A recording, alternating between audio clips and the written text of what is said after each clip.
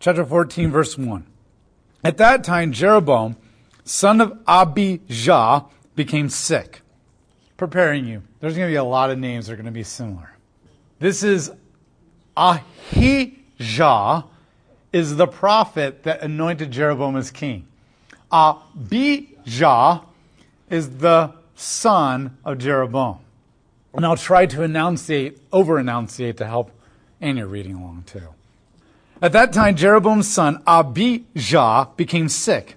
And Jeroboam told his wife, disguise yourself, so that people cannot recognize you are Jeroboam's wife. Then go to Shiloh, where Ahijah, the prophet, who told me that I would rule over the nation, lives there. Take 10 loaves of bread, some small cakes, and a container of honey, and visit him. He will tell you what will happen to the boy. Now, why isn't Jeroboam going? And why is he disguising his wife? Good. He's not going because the prophet doesn't know he's a disobedience. And maybe if he disguises himself, Yahweh will never see it happening. Now, that's not uncommon. Remember, this is pagan way of thinking. The pagan prophets are on their own. The gods really don't guide them. So it's easy to deceive prophets. But they're not used to really believing that Yahweh is truly all-knowing and all-powerful. So they think, if I can deceive all the other prophets of the other gods, then why can't I deceive the prophet of Yahweh? This is how far Israel's fallen. Just with David, it was very clear that David knew who Yahweh was. He wrote tons of psalms about Yahweh. They were circulated. Many of them were sung by the priests and people as they went to the temple to sacrifice. Solomon knew who Yahweh was. That speech at the temple, even though the temple was disobedient, the speech was amazing. Except for the little inconsistencies. And just one generation later, they're like, oh, you can deceive Yahweh's prophets. I can seize a prophet of Yahweh and try to kill him with no problem. It didn't take long. It did not take long for the next generation to completely forget. There's no way that Yahweh is going to be an approval of me, not after everything that's been happening. And maybe you'd be sympathetic to a mourning mother who's about ready to lose her child. And if you look like a different mother, you won't be connected to royalty or the king. Because people have even more compassion on poor mothers. Now, what is ironic here? Who is he going to for healing? Yahweh. Why is this ironic? He doesn't believe in him. I mean, he believes that he exists, but he hasn't been worshiping him. He hasn't been sacrificing Yahweh. Why doesn't he go to his pagan gods? Because deep down inside, he knows who really has the power. And he has a memory of his hand being healed by Yahweh. Deep down inside, he knows, which means he just doesn't want to submit to the authority of Yahweh. Has nothing to do with not believing in Yahweh, and it certainly has nothing to do with not believing that Yahweh has the power to actually take care of my life. Has everything to do with, I want autonomy. And I've already talked about this before, but that's the real reason why people don't follow God. Whether consciously or subconsciously, it really has everything to do with autonomy and not enough evidence. And so when push comes, he goes to Yahweh, but he knows there's no way as a hypocrite that Yahweh is really going to honor this. So let's deceive him. Verse 4, Jeroboam's wife did as she was told. She went to Shiloh and visited Ahijah, and now Ahijah cannot see. Bonus! He won't even be able to see that I'm the wife of Jeroboam. My disguise doesn't have to be that great. He's lost his eyesight in his old age. But Yahweh had told Ahijah, look, Jeroboam's wife is coming to find out from you what will happen to her son, for he is sick. Tell her so-and-so. Because he doesn't need physical eyesight. When she comes, she will be in disguise. I love this. When Ahijah heard the sound of her footsteps as she came through the door, he said, come in, wife of Jeroboam. Why the pretense? Why to be someone else? I have been commissioned to give you bad news. All that work for nothing. Go tell Jeroboam that this is what Yahweh God of Israel says. I raised you up from among the people and made you rule over my people Israel. I tore the kingdom away from the Davidic dynasty and gave it to you. But you are not like my servant David, who kept all my commandments and followed me wholeheartedly by doing what I approve. You have sinned more than all those who came before you. You have sinned more than any Israelite who has ever existed before you. Especially after reading the end of Judges. How would you like that on your tombstone? Here lies Harry. He did more evil than all those who came before him. You went and angered me by making other gods formed out of metal. You have completely disregarded me. So I am ready to bring disaster on the dynasty of Jeroboam. I will cut off every last male belonging to Jeroboam in Israel, including even the weak and the incapacitated. I will burn up the dynasty of Jeroboam as one burns dung until it's completely consumed. Dogs will eat the members of your family who die in the city, and the birds of the sky will eat the ones who die in the country. Indeed, Yahweh has announced it. Now that's a harsh judgment. Every single male is going to die. Now, you're like, we've already talked about this corporate guilt. But the reality is if you have a father like this, and you're coming from, most of the family is like this as well, you will be burned like dung. Basically, all that dung is worth for is starting fires and burning. And not that this is not to be taken literally, because he's not going to literally be burned, every single family. But it's a metaphor for the completeness of your destruction and the desecration of your burial. Those who die in the city will be eaten by dogs, and those who die in the countryside will be eaten by the vultures and the buzzards and all that. Now, in the ancient world, they don't have pet dogs. If you do have a pet dog, it's for hunting and killing things. But it's not for curling up on the fire and petting. And so they're wild dogs. And they eat human bodies. They're more like wolves. I mean, they don't look like wolves, but think more like wolves in the way that they act. So this is a complete annihilation. Every single male. Verse 12, as for you, wife of Jeroboam, get up and go home. And when you set foot in the city, the boy will die. All Israel will mourn him and bury him. He is the only one in Jeroboam's family who will receive a decent burial, for he is the only one whom Yahweh God of Israel found anything good. So the boy is still going to die of the sickness, but the boy will be buried in a good way, because he's the only one in all of this family that there's anything good in him. Probably because he hasn't become old enough to be thoroughly corrupted by his family yet. And maybe God is ending his life short to spare him from that corruption. Who knows? The things of God are way beyond us. Yahweh, verse 14, will raise up a king over Israel who will cut off Jeroboam's dynasty. It is ready to happen. Yahweh will attack Israel, making it like a reed that sways in the water.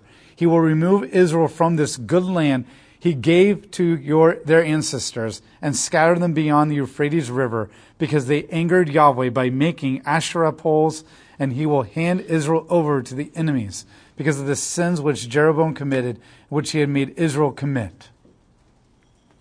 Now, this is the first time that exile is mentioned.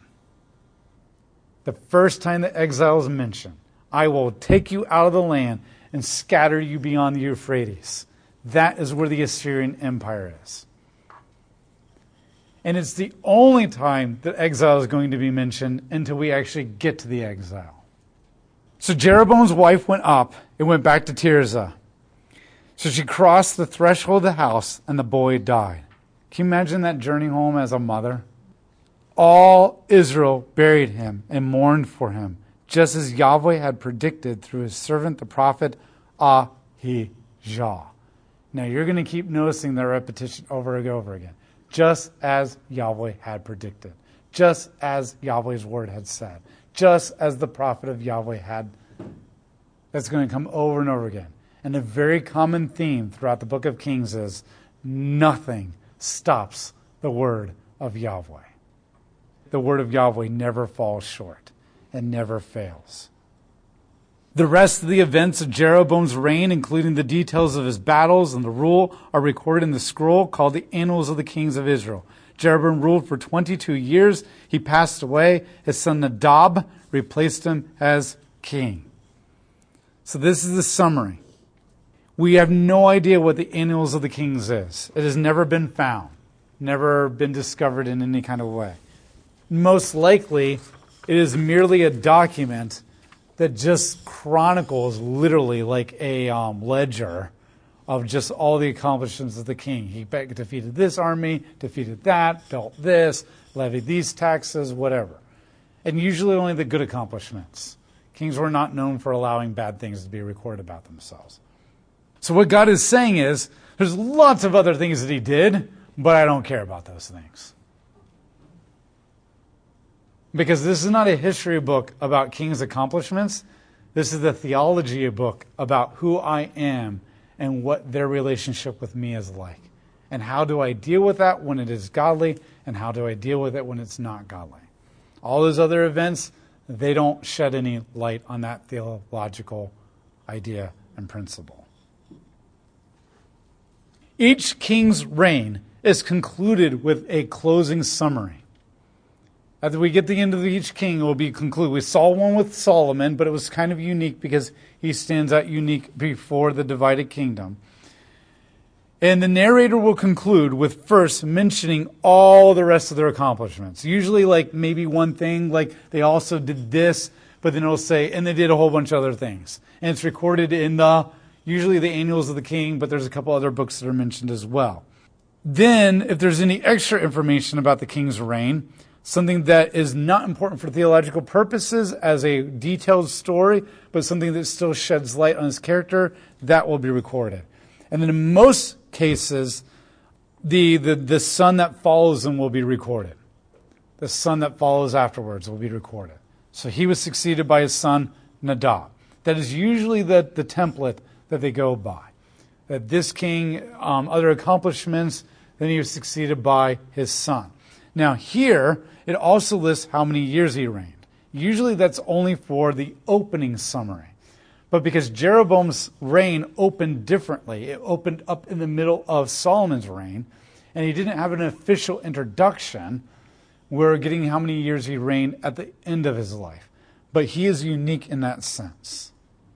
So Jeroboam is dead, and now we expect a wholesale massacre of his family to be coming soon. Now the narrator goes back to Judah and covers the reign of Rehoboam. Verse 21, Now Rehoboam, son of Solomon, ruled in Judah, and he was 41 years old when he became king, and he ruled for 17 years in Jerusalem.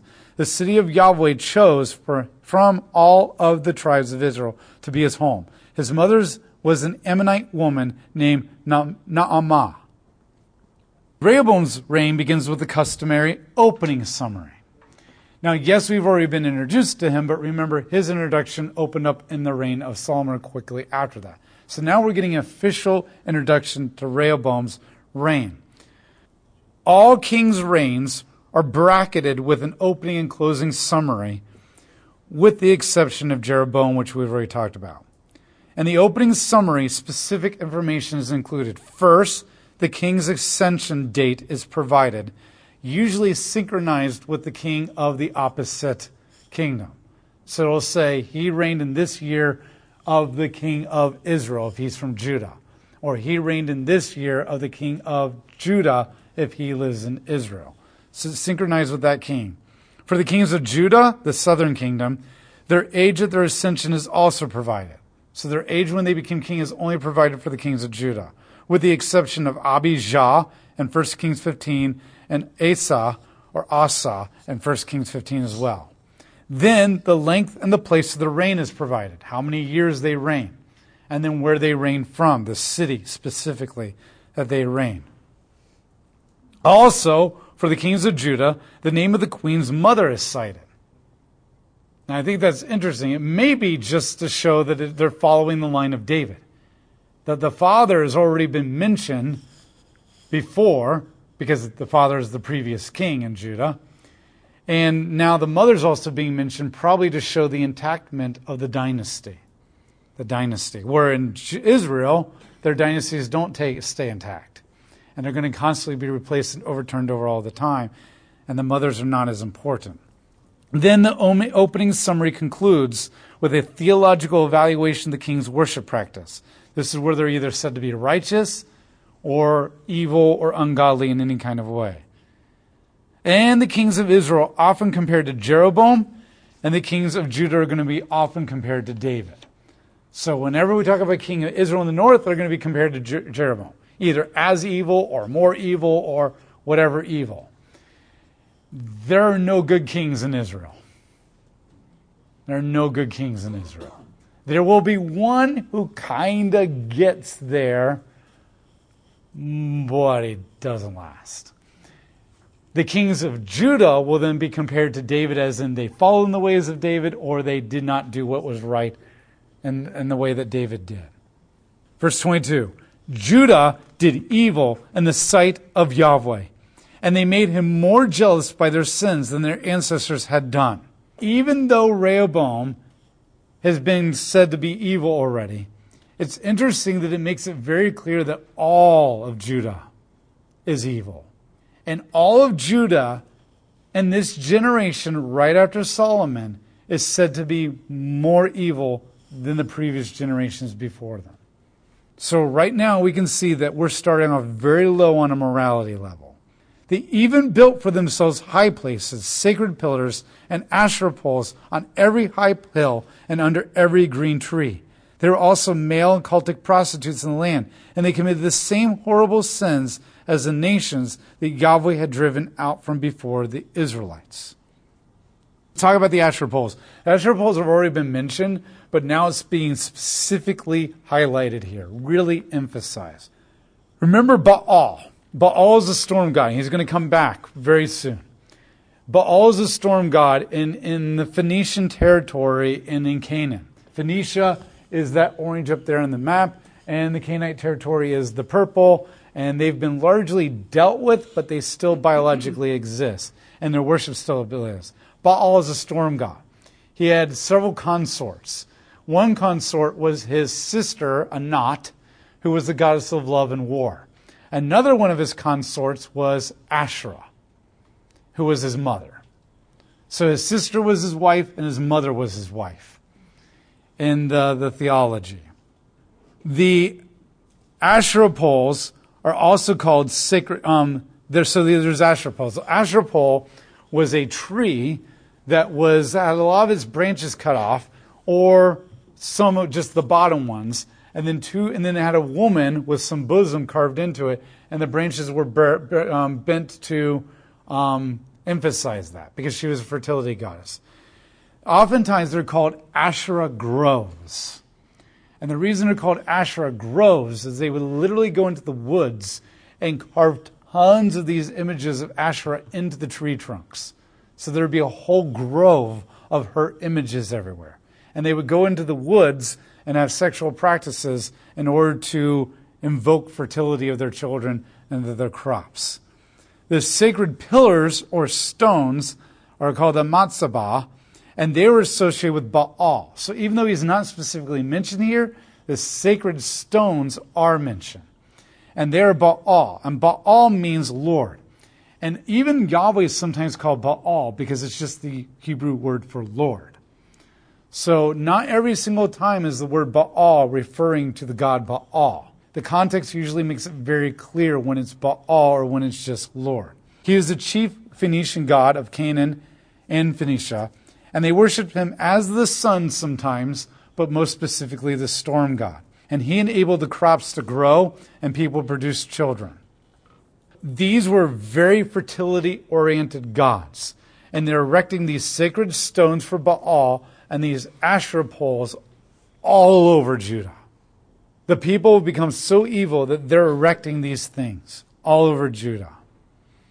Now, Asherah was the name of the chief female goddess worshipped by the Phoenicians and the Canaanites. Asherah was her name, called by the Canaanites. The Phoenicians called her Astarte. Astarte. And the Assyrians called her Ishtar. So you've probably heard those names. All throughout the Bible, Baal and Asherah are paired together many, many, many times. And over time in Israel, they're going to merge Baal with Yahweh. And it really does seem to suggest later in Israel's history, they will actually begin to worship Asherah as the wife of Yahweh. Now, a lot of atheists have looked at archaeological stuff and said, you hypocrites, Yahweh has a wife. Look at your historical accounts. The Jews worshipped Yahweh and Asherah, his wife. You were a fertility religion at one time as well. What they don't realize is, just because the people of Israel sinned and walked away from God and turned into that abhorrence, doesn't mean that's what Yahweh really is. So a lot of Christians either respond in ignorance and say, that's not true, when historically speaking, it is true. Or they're like, what? Really? And then they start leaving Christianity. But you need to know historically, that is true. Israel began to connect Yahweh to this Asherah woman as his consort, as his wife. And Baal and Yahweh often got mixed together as well. But that was their paganism of it. And then what you can do too is the prophets make it very clear, as well as other books, but especially the prophets, that God abhorred that. He abhorred that. That would be no different than saying, yes, I screw up as a Christian, but that doesn't mean that's what God wants me to be. I am not the shining example of Christianity, but I'm also not going to sit here and say that is Christianity. And you need to understand that. Judah is erecting these things everywhere. They're just as sinful as their kings. Because remember, whatever the leaders do, the people will follow. Now, there will be exceptions, but God is not interested in highlighting the exceptions right now. Verse 25. In King Rehoboam's 5th year, King Shishak of Egypt attacked Jerusalem. Now, this is one of the very few pharaohs that's actually mentioned by name. He took away the treasures of Yahweh's temple and the royal palace, and he took everything, including all the golden shields that Solomon had made. And King Rehoboam made bronze shields to replace them and assigned them to the officers of the royal guard and protected the entrance to the royal palace. Whenever the king visited Yahweh's temple, the royal guard carried them and then brought them back to the guard room. All of Solomon's splendor that he put into the temple didn't even last one generation before Shishak robbed it all. And once again, not once was the tabernacle ever raided or attacked or destroyed. And yet, not even one generation later, the temple's already being raided and robbed of everything. This is God's judgment against them. God is making it clear that this is not his place of blessing because they're choosing to go to the Baals and the Asherahs. Most likely, the Ark of the Covenant wasn't taken. Well, it wasn't taken because the Ark of the Covenant is going to be mentioned a little bit later in Kings and Chronicles. But what's interesting is the Ark of the Covenant was mentioned in chapter 8 with Solomon. It's only going to be mentioned one other time later in the book of Kings. And then other than that, it's never mentioned ever again. It's never mentioned again. So he leaves the Ark of the Covenant alone for whatever reason. Verse 29, the rest of events of Rehoboam's reign, including his accomplishments, are recorded in the scroll, the annals of the kings of Judah. Rehoboam and Jeroboam were continually at war with each other. Rehoboam passed away. He was buried with his ancestors in the city of David. His mother was the Ammonite named Naamah, and his son was Abijah. Not the Abijah of Jeroboam that died, but the Abijah of Rehoboam that's going to become the next king. That's why I gave you a chart. So notice it says all throughout their life they were at war. Rehoboam was told by the prophet to not attack Israel. And he listened to the prophet and he turned around and went back home. But that didn't last. For whatever reason, he went back and he attacked and they started a war. This is the beginning of a 57-year war between Judah and Israel. They're going to constantly be attacking each other from 931 BC to 874 BC. And between the chapters of chapter 12 and chapter 16 of 1 Kings. So for the next 57 years, Israel and Judah, brothers in the same nation, people of God, are going to be at war with each other, attacking each other for supremacy.